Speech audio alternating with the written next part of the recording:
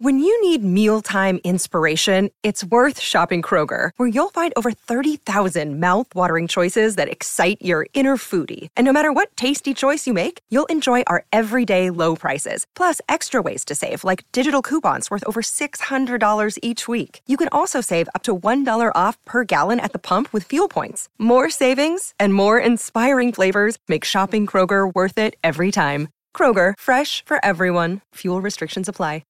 Hey, it's Greg Hoffman from Take Command, and the best part about podcasts is they create a 25th hour in the day. Whenever I'm commuting, metro, car, even when I'm riding my bike around town, although in that case, one earphone only, safety kids, I'm always listening to podcasts. And this offseason, you can get all the insights, all the news, all the analysis, and Logan and I occasionally make a joke or two in the Take Command podcast on demand so it fits in to your busy schedule. Follow Take Command in the Odyssey app or wherever you get your pods.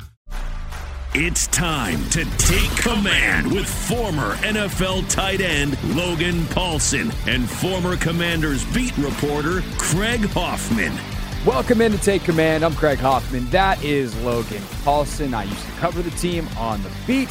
Now host a daily radio show from 3 to 6 on the Team 980. Logan played 10 years in the NFL, and he's quite smart about football. You're going to learn something today. I'm hoping to learn something today, Logan, because as we break down the Commanders' win from this past weekend over Indianapolis, I am trying to make sense of this game, and it is not happening. It is not happening within my brain because offensively, where they scored just 17 points, obviously the bulk of them coming on the final two drives, it didn't feel like they were inept. It didn't feel like they were stagnant. It didn't feel like so much of their offensive struggles this year, yet the production wasn't there. When you've had a chance to now watch the film, how do you make sense of that? What actually happened to those first three quarters? Because I feel like I couldn't tell anybody what happened, and I've watched it multiple times. Yeah, so I think, you brought that up on the show. You just it had this on the show on Saturday or Sunday, you had this weird feeling to it. And I went back and watched it, and I was like, they're actually being pretty efficient here on first down, pretty efficient on second down. They're doing a good job on third down. And then I think you get to the crux of it. And no drive kind of typifies that more to me than their first, or there was their second 3 and out, or second, it wasn't a 3 and out, but basically what happens is they run a play on first down and they're in a decent situation. I think it's it's 2nd and 8 or whatever. Then they try to throw that screen, that bubble pass to Terry to the left. And it gets blown up. It goes down as a run. Yeah, and it was like a lateral, and Dax Mills doesn't get the block, and the timing looks a little bit late. And you kind of say to yourself, did they need to do that there? And then that just kind of stymies the drive, kills the drive, because then it's 3rd and 14, 3rd and 15. Obviously, you're not going to get a conversion there. They check it down to McKissick, and you're okay with that. They're in the plus territory. They punt it, and obviously Indianapolis's offense isn't doing anything spectacular. The next drive, it's a very similar sequence. They're moving the ball effectively coming out of their own end zone. I think they go probably 4 or 5 plays and then take a chunk play, and they're at the 40-yard line, which is where you want to take a shot. You can tell Scott Turner's thinking through that process a little bit about, I'm going to take a shot here, and the defense knows I like to take shot here. So you throw a screen to Antonio Gibson, and they sent the screen out, and it's 3rd and 14 again. So those are the types of plays where you say this offense, because they have been so conservative, and rightfully so. Obviously, you don't want to put too much on Taylor's plate, and they do want to be run first. They want to rely on the defense. But when you do stuff like that, you haven't cultivated responses necessarily for these long down and distances that happen on bad plays. It's funny, even on the even after the screen, right? They run the same play that Terry has the big play on in the first half that kind of all go with a Zorro route coming across, or like a zig route, some people call it. And it's to Curtis Samuel, and Curtis has cultivated the same type of separation from the defender. The ball's there. It's going to be another big play, and the ball gets batted down, And so those are the types of things. And you kind of say, man, that's a pretty smart move by Scott. I think I go back to the Chicago game when Terry catches that screen, bubbling out to the right. And everyone's like, wow, Terry's getting touches. This is great. This is so good for this offense.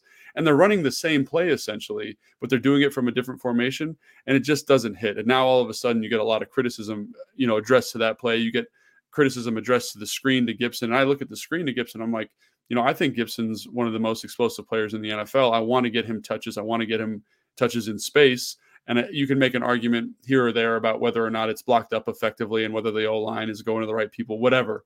But I like the play call. I like the play call on the screen. I like the play call there. It just doesn't fall for you, right? I even like the subsequent call that's going to get you out of that 2nd and 14 situation, right? To Curtis, the ball gets batted. Like, those are the types of things that this offense just, I don't think, can overcome. So you get these kind of this feeling of like, oh, the ball's moving, they're doing some good stuff, but then it just takes one play to get you off track. And it goes back to our favorite statistic on this show, that if you are having if you don't cultivate big plays, it's hard to score points because of stuff like this. 15 yards plus 55% chance to score. If there's a 15+ yard play, less than, or if you don't have that kind of explosive, not like massive explosive, but baseline level explosive, 15+ yard play on a drive, you're only scoring 5% of the time.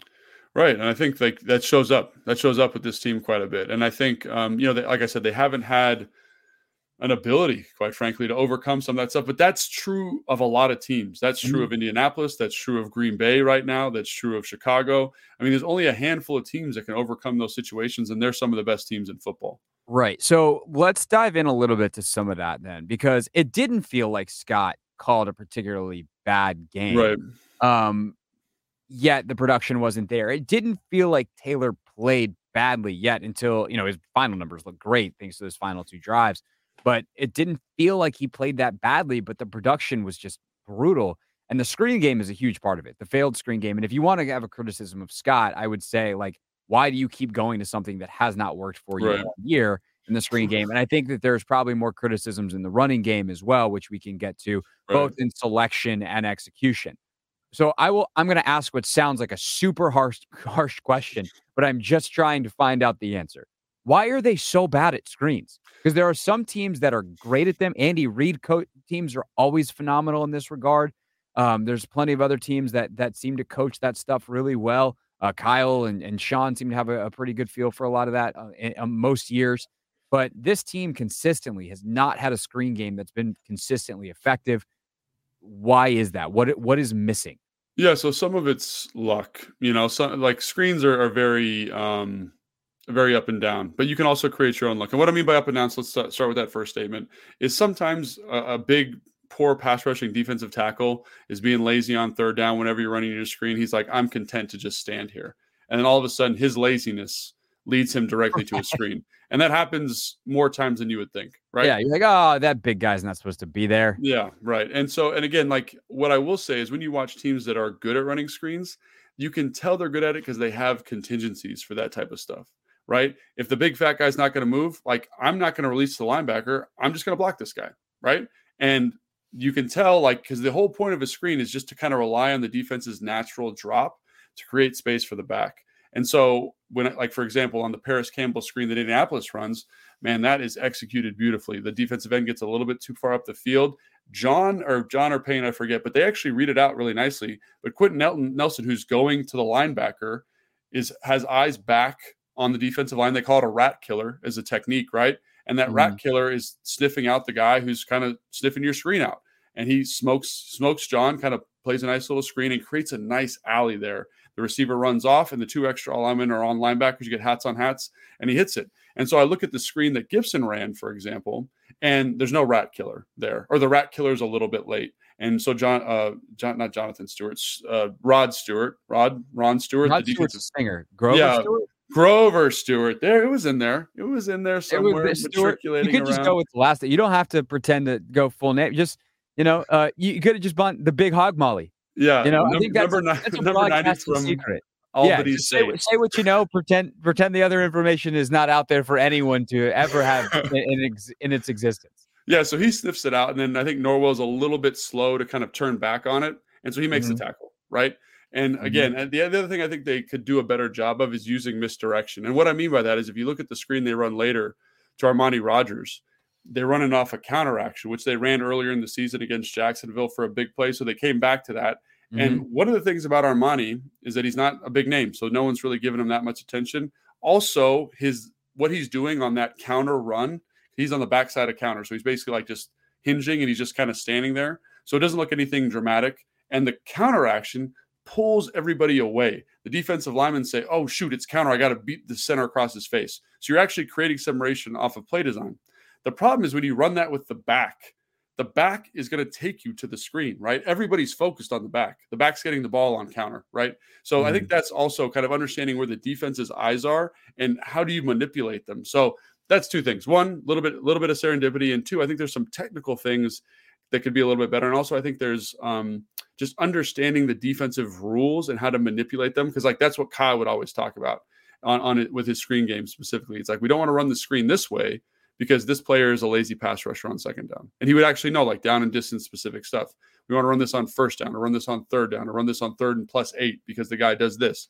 And understanding your personnel you're going against, I think, is huge. So I think that's one element. You can just tell they're not detailed to that level yet. And if you think about the screen that they ran against the Buffalo Bills for 78 yards and a touchdown to Gibson, when was that, 2 years ago, last year, that they're doing it on that play specifically, there's an excellent job of misdirection, right? Everybody's going to the left, the O-line's going to the left, the tight end's going left, and so the defense goes left. And then they say, oh no, it's a pass, and then they drop out. So there was a couple things they had to process there, and they lose the back. On some of the play action, some of the screens they've run recently, it's like the focus is on the back. Like my eyes as a watcher, as a viewer of the play, have not left the back yet, and I can tell something's going on. And the linebackers are going to operate under similar premises. So I think that's part of it. And again, teams that are good at screens, they put a lot of time in on it, right? Just like teams that are good at running the football, they spend a lot of time doing that. So I think if you want to get better at screens, like allocate more time to it and troubleshoot some of these issues that pop up, that consistently pop up for this team in the screen game. So what are the alternatives then? Because, you know, if you're going like, okay, they're calling screens in certain situations. They're calling them as potential shot plays, which is correct, by the way. Like a screen executed well is often a big play. You get that misdirection. There's a limited number of defenders in the area. You have blockers out in front. You ideally have a playmaker in space, and those can often be big plays. A shot play doesn't have to be a vertical pass down the field. Right. It's just that they come just like vertical passes down the field. Those screens have a very small margin of error. Sure. Like if you hit it just, and this is actually something else that I'd be curious about with Heineke specifically, is like the timing of screens is everything. Sure. And when Heineke sometimes lofts these balls out there on screens versus you see Mahomes rocket the ball on a screen, or Rodgers, or some of these other teams where quarterbacks can be really great with the ball handling and then fire the ball on time, on target, like that matters as well. And so I'm curious. It's something that I know has happened this year. I can't remember specifically if it happened in this game, where you're like, Taylor, you got to get the ball out there, bro. So that's I think one element that I would be curious about. And then two, like, what are the other options that they have in some of these situations where they're trying to use screens to get out of bad situations where they could run something else if the screen game is not going to be something that they improve on? Yeah, so I think in this game specifically, to me, it's a good counter to what you would get on a shot play, right? This is, the team knows you're going to run a play action pass, and so they might be aggressive in terms of rushing the passer on this shot play, correct? So I think you're kind of saying, what do they think I'm doing? How do I counter that? And the great way to do it is with a screen. So I think that's something to, again, kind of keep in mind. Again, in this team, it seems like it has good personnel for to execute screens, but it's also understanding that offensive linemen play a huge role in screens. And when you look at teams that have good screen games, they have dynamic, athletic offensive linemen. And I will say, Leno, Cosme, both good athletes, but as you move in, they have a very specific type of player at that position. Like Norwell, I think, has performed well, especially recent weeks, but he's not tremendously fleet of foot. And so like that does not bode well to getting in space and making these blocks. And, it's Tyler Larson, the center, number 69, is a very big player, very physical player. I think he enhances this team in the run game, but again, not very fleet of foot. Sadiq, Cosme, they do a nice job on screens. I think you go back to the Dallas game and see how they do getting into space. So I think you want to run it to that kind of athletic body and a guy who can change direction in space. But unfortunately, they just, on the left side specifically, outside of Leno, they don't have a lot going there from an athletic standpoint. And then you have Trey Turner in, and I think Trey Turner had a nice game yesterday, but again, not the guy that he was 3 or 4 years ago that was fantastic on screens. So then you get to the running game as well, because that was the other area where I felt like I was pretty frustrated post game. That when we talked on the radio on Monday, you were like, "No, I see it now. I get why you felt that way." And especially by the time they tried to run that 4th down play to Brian Robinson, I'm like, "Why are you running it straight up the gut? Like you're running it behind a banged up backup offensive line. with a guy that hasn't had a particularly fantastic game. Like B-Rob was in tough spots a lot, which goes to, I'm sure, what you're going to talk about with how the Colts played things and like credit there and how the line was blocking. But it's also the predictability of it. It's like it didn't feel like they had a lot of that game plan run, a lot of those hey, we have or I guess like I would put it this way. The week before, they got in that second half rhythm, especially. And even against Chicago, they got in that rhythm in the second half where the run game felt unpredictable. Mhm. Gibson here, Robinson there, inside, outside, zone, power. They had everything. And it felt like it was very simplistic and thus ineffective against Indianapolis, while the pass game actually did have a lot of that, which is why Gibson was able to get out in space a ton, why they were able to get some of that stuff to Terry, et cetera, even if ultimately the drive stalled out for the reasons that we talked about. But the run game and its inability to keep them on schedule and how it was called, how do you evaluate that element of it? Because I feel like that was a huge frustration point and a huge reason why the offense felt like it was doing a lot of good things, but ultimately wasn't productive. Yeah, and I think that's a really good point. And so when you're calling a good run game, like, I've been a part of some good run games in my career, there is a rhythm to it. Like you mentioned the personnel against Chicago and you mentioned the inside outside element. And then you also have to understand like what you've shown them and how maybe you can kind of play off what you've shown them. I think Scott does an okay job of that. I think he likes to go tight zone to counter. I personally prefer like an outside zone to a counter, right? Because you can really manipulate the defense and create some more space in that regard. But ultimately, I think we knew going against the Colts, the run game was going to have a tough time. They always their big thing is to be +1. They're always going to be +1. That's a Seattle thing, and their coordinator has carried that here with them, right? And so that was going to be problematic. I kind of felt that you could run at this team a little bit more than they did.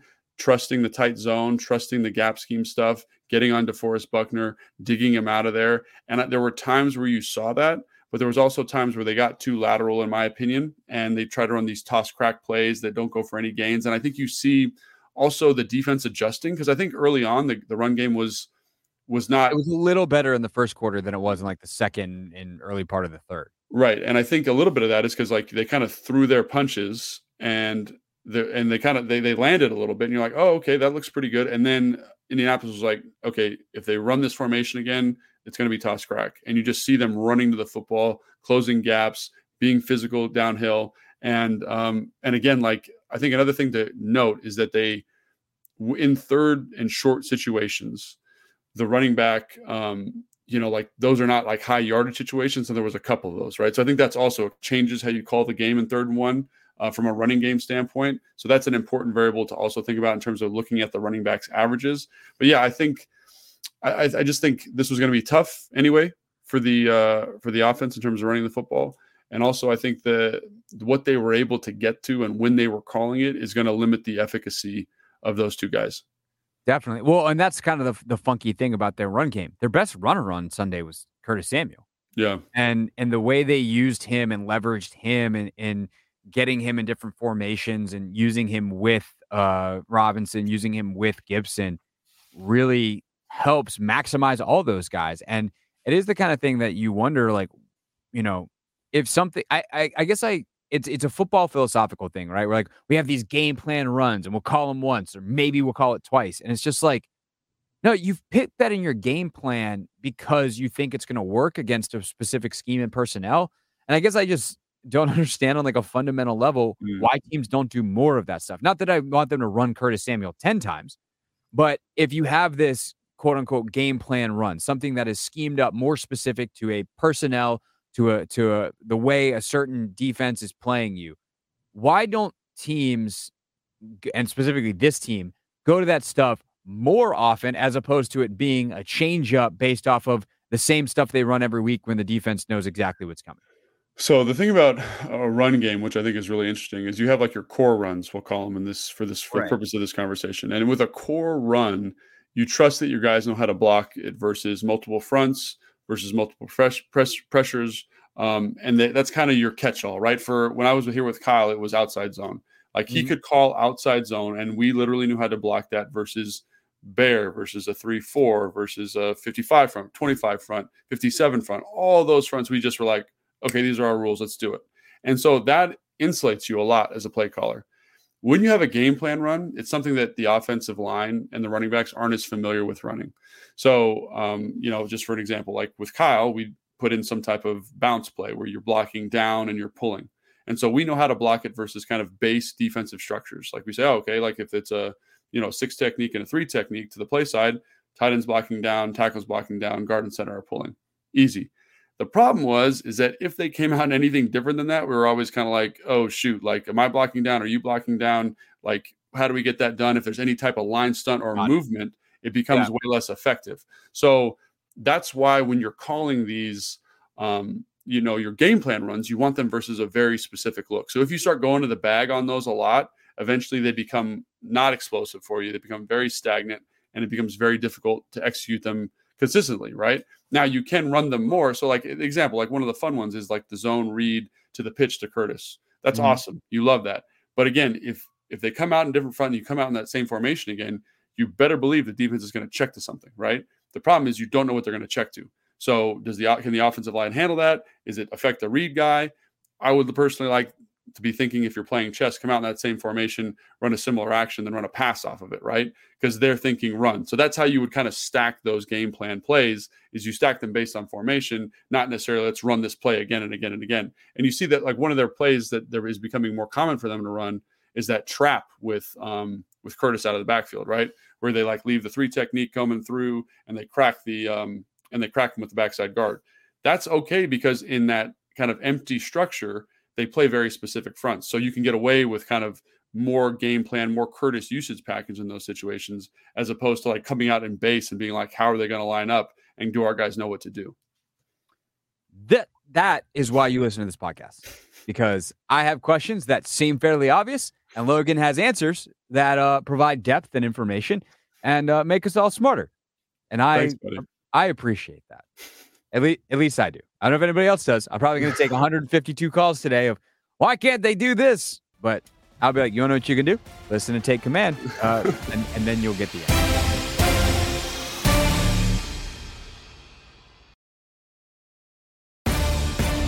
Take Command podcast from Odyssey Sports. I'm Craig Hoffman. That is Logan Paulson. All right, when we look at Taylor Heineke's day, how do you evaluate his ability to execute amidst some of the problems that we described? And ultimately, how was he able to pull through those final 2 drives? What changed to be able to become so effective? The entire offense, really, where they had run just 40 plays previously. And let's see, 9 plus 12, 21 plays in those last 2 drives. That is the extent to which we do math on this podcast. So I will say, even though it looked like Taylor struggled in the first half, I thought he did some nice stuff in terms of understanding where the football needs to go. They're playing a lot of cover 3. The ball needs to go to the back. You see explosive plays to Gibson early on. Yeah. And then obviously the explosive play to Terry's versus man, and they get an empty. It's a really nice play design by Scott. They get to empty. He sees it's man. You pick your best matchup. I like Terry versus the nickel. He does too. Ends up being a huge play, right? And then on the touchdown, they play cover 3. Shaquille Leonard gets a little, you can tell he hasn't played football in a while. He's a little tight to the number 2 in terms of carry. Gibson's open to the flat. Great job. Great job, Scott. Great job, Taylor, right? So all good stuff. And then I will say, as they got into the second half a little bit, early in the second half, the thing that stuck out to me is there was a little bit more pressure on third down, and that was getting home a little bit better. And you could tell that they had really talked about Taylor about not making bad plays, if that makes sense. Like he's being very conservative, and the Colts deserve a ton of credit. Everyone's blanketed, right? There's nowhere to go with the football. And so again, that's tough. That's tough sled. And then when you get to the last couple of drives, that dynamic changes. You can tell they're like, all right, Taylor, let's go. Taylor's scrambling a little bit more. The off schedule stuff really just breaks the Colts' brain. You know what I mean? It just they can't match up for as long as he's running around. He did a great job of extending plays, finding guys. And, on the Terry touchdown, the offensive line deserves a ton of credit because Taylor doesn't actually leave the pocket. I know it feels like he's kind of running around back there, but when you watch the L22, his feet are literally staggered there. He's looking. He actually talks about that. He's like, I went to go run around and realized there was no pass rush. So I just kept looking. Yeah, and he just kept looking. And then everyone's like, oh, he looked at Terry right away. He's like, no, he did not. He looked at everybody and then was like, oh, there's Terry. Launch, right? So I think that was a big part of it, is as they were able to extend the drive, the pass rush for the Colts got really, really tired. Norwell actually does a great job on that play. He's to the slide. I know we're talking about a specific play now. He's to the slide. The guy beats Leno. The edge rusher beats Leno on an inside move, and Norwell's there to like knock him right in the teeth, and everything's just really clean for him. Again, that's fatigue. That's guys doing what they're supposed to do. But all that stems off of Taylor being able to kind of manufacture offense. The concepts were there in some cases. Obviously, there's the throw to Cam Sims. There's the throw to Terry over the middle. There's the throw to Curtis on the corner route versus man-to-man coverage on the 4th and 6. That's all concept driven. That's good job, Scott Turner. Good job, receivers, understanding what's going on. And then there's the flip to McKissick on 1st and 10 that gets you to a 2nd and 4, and Taylor's able to scramble for the next first down, right? So again, just a little bit looser Taylor, a little bit of off schedule stuff. I think Scott kind of had a good beat on what they were trying to do to stop them from a coverage standpoint, and was able to call stuff to put Taylor in a good spot. And then making sure that the concepts had answers versus the different coverage is really what was different, right? And again, in that type of situation, specific end of game situation, defenses become very, very regulated. And that's what you saw there. And so it's kind of, obviously it's multifactorial, but Taylor making plays off schedule, Scott kind of getting a beat on what the defense was trying to do, and then dudes making plays is really what it comes down to. Terry, Cam, Curtis, everybody really made plays on that drive. Even Gibson on the second drive with the 2 catches early to get him started. He makes a tough catch on that first kind of choice right off the linebacker, physical catch. Love to see that. So everyone was a part of that. Outside, even Armani Rogers makes a play, on the screen pass. It ends up being a nice 13-yard gain. So I think Scott found a rhythm because he knew what they were doing. Taylor's making plays. Dude started making plays. And you can tell they kind of loosened the reins a little bit and said, we got to have it. Let's see what we got. And that's the result. Yeah, and I guess that would be my big thing moving forward is, and we talked about this on the radio on Monday, like they're going to have to loosen the reins a little bit against teams like Minnesota and certainly against Philadelphia, teams that are scoring a lot more. Because what we're running into here is the fundamental butting of heads between production and process, right? Like we like a lot of the process. A lot of this is like, if they had just executed a little bit better. But some of this, they could take it away from this tightrope walk if they were a little bit more aggressive. If they, they wouldn't make it so one play kills them if they push the ball down the field a little bit more. If they took some of the reins off of Taylor, let him run around a little bit. If they were a bit more aggressive in their play calling, then perhaps if even on a day where you're facing the Colts, like you're pushing 24, 30 points as opposed to scraping by 2 final drives to get to 17. And the game is a little bit like you're okay with a quicker 3 and out. And, sometimes that happens, but you also trust your defense. It's giving up basically 2 touchdowns a game the last 4 games where they've had this winning streak. So I do think when you think about the complementary football and where this team can go, and with Taylor at the helm for at least the next 2 weeks, like I'd hope that these last 2 drives show them what they're capable of. And that there's one, I do think tempo is an interesting factor as well. And obviously you're not going to get the same response outside of the 2 or 4 minute offense as you would the rest of the game. So everyone that always is like, well, just go tempo. Yeah, you can do that a little bit and create some of those responses, but defenses are not going to be quite as simplistic, quite as conservative and passive as they are when they're trying to hold on to a lead at the end of a game. But also I do think it shows that Taylor can handle a little bit more. And with the defense playing like they are, your margin of error maybe isn't quite as small as you thought it was. And that leads to better production as opposed to looking back at a game, grading out the process decently well and wondering why they only scored 17 points and 7 through the first 3.5 quarters. Yeah, I think you articulated that really nicely. And I don't really have a ton to add there. I think that's why they pay me some bucks. Yeah, I think they need to figure out this conservative versus aggressive game style. And you said something there that I'd like to just double click on real quick. And what it is, passing for a 3 and out and running for a 3 and out are essentially the same thing. You know what I mean? Like time wise, they're different. One shortens the game, one extends the game, whatever. But in terms of defense and what the impact on the defense, it's about the same, And so I think that's something that I would like to see. And again, Scott, it's not like Scott did a bad job of this. They just had a couple plays that didn't hit. And obviously that stymied drives. This offense can't overcome that kind of thing, like we mentioned before. But they got a bunch. I mean, they were 2 of 12 on 3rd down. Yeah. And both 3rd down conversions were 3 and 1. Or 3rd and 1. And it's because they were in a ton of horrible situations on 3rd. It's not like they missed a bunch of 3rd and 4s. It's like, they're in 3rd and 14 again. Yeah. And I think, and again, the Colts deserve a lot of credit. They were able to create a ton of pressure.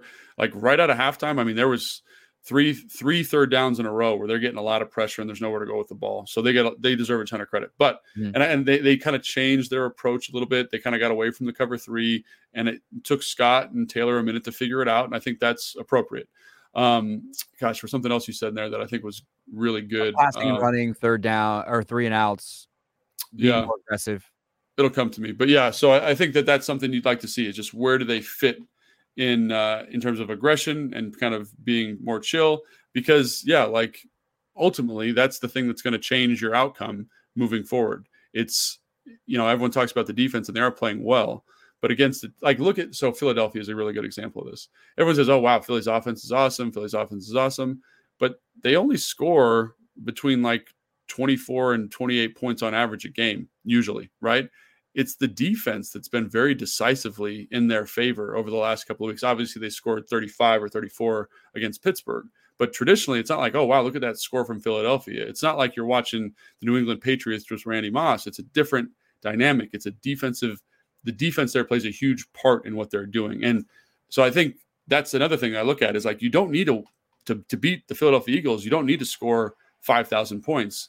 You need to score 28 points, and your defense needs to play a solid game. And if you look at the first game, Philly only scored 24 points against this defense, which is crazy to think about. So where is that tipping point where you get the offense cooking a little bit more? They can execute against a better defense and sustain drives and make plays, find those chunk plays. I think that's something, again, that and Taylor's new. So it's finding the relationship here for Scott is going to be very challenging. He is, but he isn't though. And this is I guess what I mean by that is he's new. He's new as the starter this season. So right. No, totally. What he is. Yeah. And I hope that they rely this guy started 15 games for you last year, and you've kept him around and given him a contract and everything for a reason. Yeah. And there's a reason he wasn't your starter, but you don't have to treat him with complete kid gloves. And I think he's had enough experience at this point to understand some of the stuff that he can't do.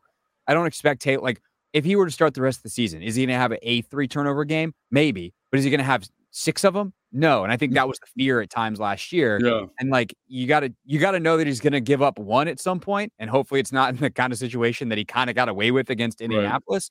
Right. But this is what I was thinking about. So you mentioned tempo, right? Yes. And I think there's times where this offense is so deliberate, and you don't need to be in 2 minutes, but you can be a little bit quicker with stuff. Maybe we're not subbing this series. We're just going to call the plays, kind of get to the line of scrimmage a little bit quicker, 5 seconds earlier. Huddle action. Yeah, right. It is, and you can huddle up, but just say, hey, we're going to get this play executed with 15 seconds on the play clock as opposed to 5.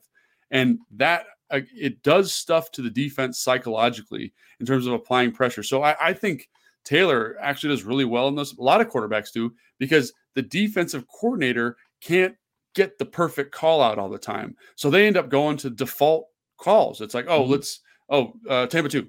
Oh, Tampa 2. Yeah. That's a lot of people's default call. And so you can regulate a team by doing that. It doesn't need to be, sometimes me and you, we talk about formations and personnels and cadence. And sometimes it's just moving a little bit quicker to regulate what the defense does. And so I think that's something else that it doesn't need to be 2 minutes, but it also doesn't need to be 1970s, get the perfect, or even a more prescient example, like the San Francisco 49ers in 2014, right? Where they get to the line of scrimmage, they have 1,000 checks. They're calling that play with 1 second left on the clock, and they're running the ball. You know what I'm saying? It can be a little bit more up tempo to put the defensive coordinator and the defensive play caller or the defensive green dot in a bind. And I think that's a nice tool that they could utilize. So the other thing tempo does too, from an offensive player's perspective, is it takes the thinking out of it on some level. You're not worried about a million checks. You're just you get into kind of a flow state, or at least that's the goal.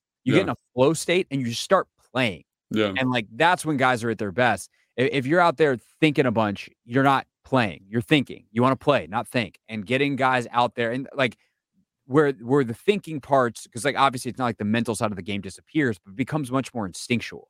Yeah. And, hopefully you've got good football players where that's a positive thing. When you have the talents of a Curtis Samuel, the talents of a Terry McLaurin, and a guy who's so instinctual and great as a playmaker like Taylor at quarterback, that would seem like a positive thing for sure.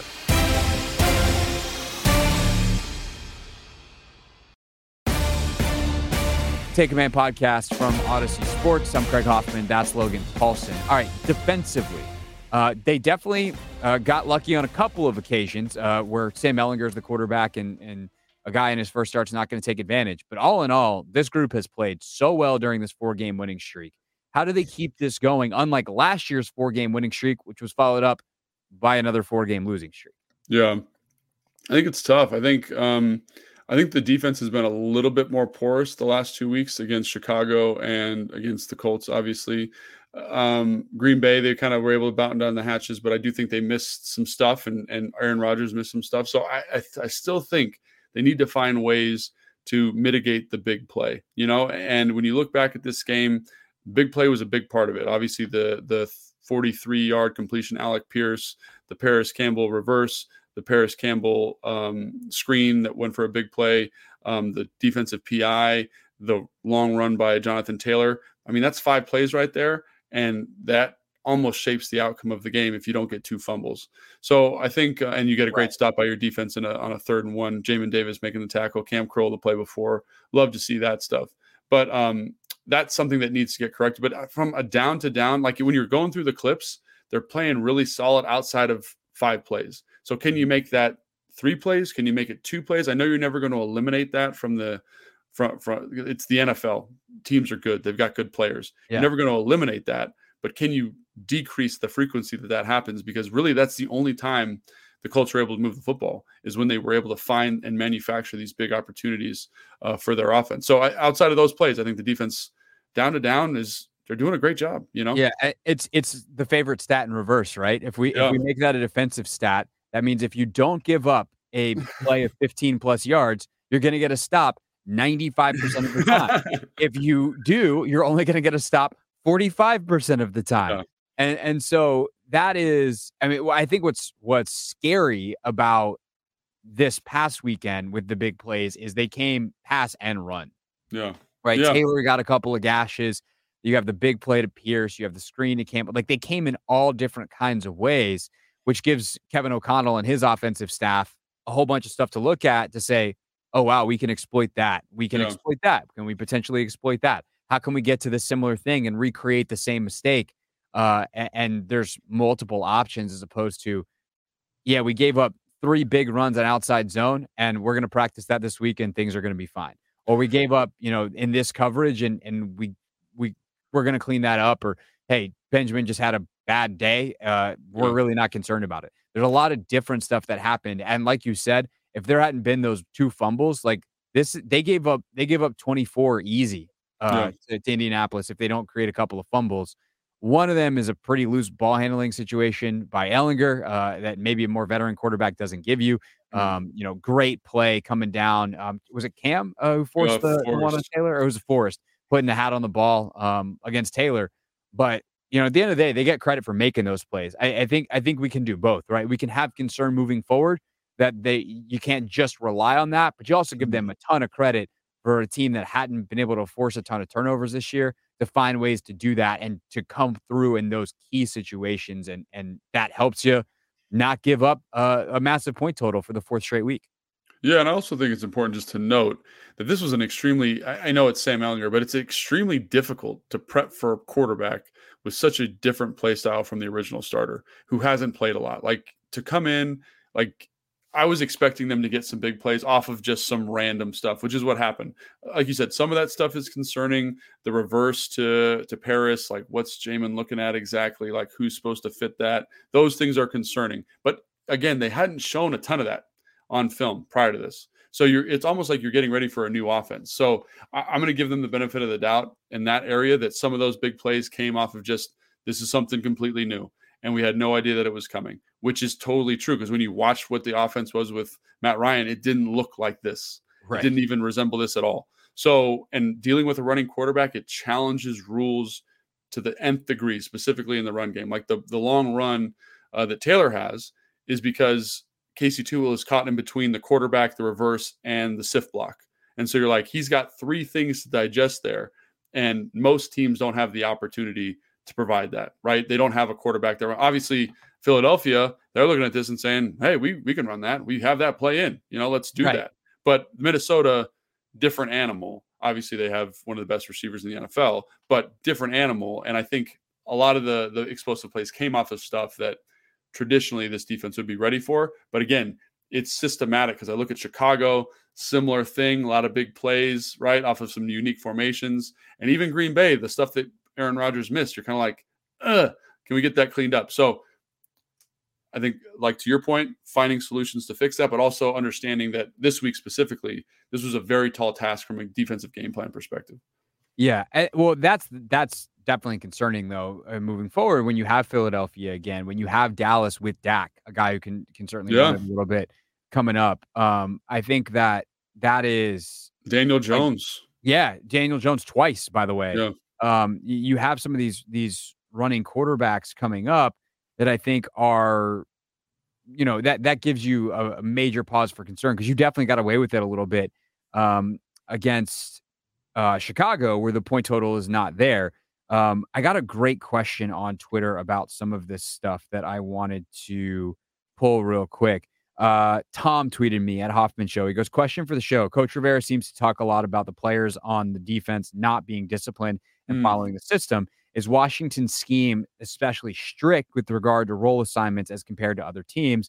Do others encourage freelancing? And the reason I wanted to pull that up too right now is because I think that also goes into some of this, like, oh, well, they got by certain formations where it's like they know what to do against the basic stuff. Sure. And you trick it up a little bit, and it's like it messes with everyone's assignment.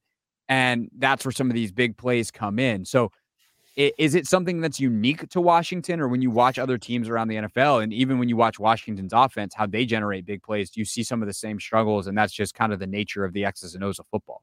I mean, I think that's kind of the nature. I mean, I think you want to eliminate big plays, and I think the tighter the rule, the bigger, the less margin for error there is. So, like, for example, some teams run a lot of cover 2, for example, Tampa 2, which is great at kind of keeping everything in front of you. You're going to eliminate the big plays, but teams get dissected on that because there's lots of underneath space, right? So teams are kind of like, well, how do we get this over the top stuff and protect ourselves from this underneath stuff? So you play this match in terms of pass coverage, right?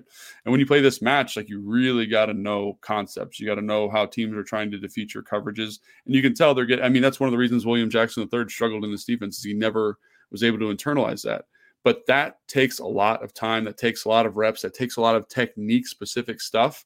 Because just as an example, one thing that Ron always talks about in our meetings when we're watching film is he's like, if this linebacker can make this guy bubble over the top, the pass rush gets home. And it's a really subtle technique that if you're not looking for it, you're going to miss it.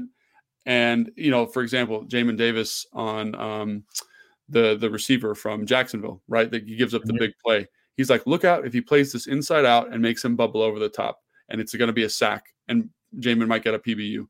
And so people don't understand that that's the level of detail you're talking about when you're playing coverage in the NFL. And then also, just for clarity, that's everyone. That's not specific to this scheme. Right. The detail might be different, but the detail is there. Whatever they're making them bubble over the top is, they have something similar in their scheme. And for example, like, I think a great example of this is like Devin White. He makes a ton of splash plays, but he's consistently one of the worst graded linebackers by PFF, because he's freelancing all the time, and it leads to big runs. So when you're playing an 8-man box structure, you've got these blitzes, you need to be where you're supposed to be, or the offense is designed to take advantage of it. Ultimately, that's what happens, right? So, I think a perfect example of this is Casey Tuhill on that little, the zone read to Sam Ehlinger.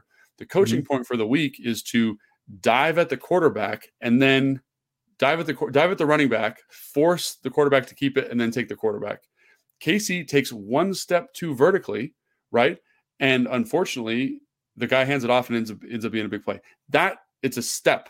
And that's how detailed that step is influenced by a reverse that's also coming. 100%. And so again, when you're playing linebacker, when these people are in these pitch situations, you're like, man, that's so tough. But that's the expectation for that group. That's the expectation for defense in the NFL.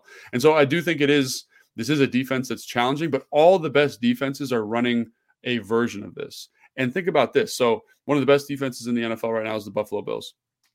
They run a very almost identical defense to what we run here. But one of the reasons that they are less exposed in terms of run game is because they have an offense that's putting up. You have to keep up with them, right? So the defense says, okay, now that we're out of the first quarter, this team's going to pass it 40 times a game. Let's get into our coverage shells and let the pass rush eat, and you get really good defensive production because you know you've made the offense one-dimensional. Your offense has made their offense one-dimensional.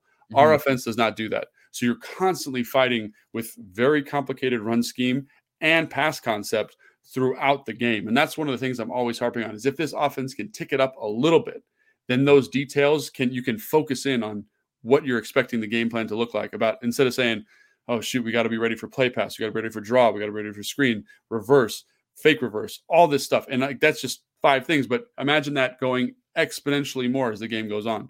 So I think that's part of it. And I do think the defense can be better, but I also think the offense can help the defense mitigate some of those mistakes. And that's something, again, Scott, Taylor, Ron, where is the aggression level that puts your defense, who's winning games for you, in the best position to be successful, especially against teams like Minnesota and Philadelphia?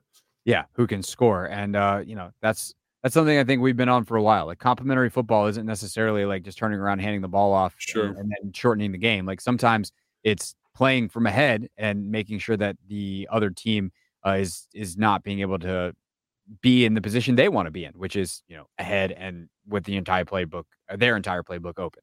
All right. If you want more from Logan, YouTube, you can check out Command Center from the Washington Commanders media department, Julie Donaldson, London Fletcher, Santana, and of course, Logan. You can also check out his Instagram at Logan_Paulson82. We are together on the radio on Sundays for Countdown to Kickoff starting at 10 a.m. So we will see you there. But first, we will have one more podcast this week on Friday, getting ready for Minnesota. So we'll see you then. Subscribe wherever you're listening right now if you haven't already. And we will see you Friday for the next edition of Take.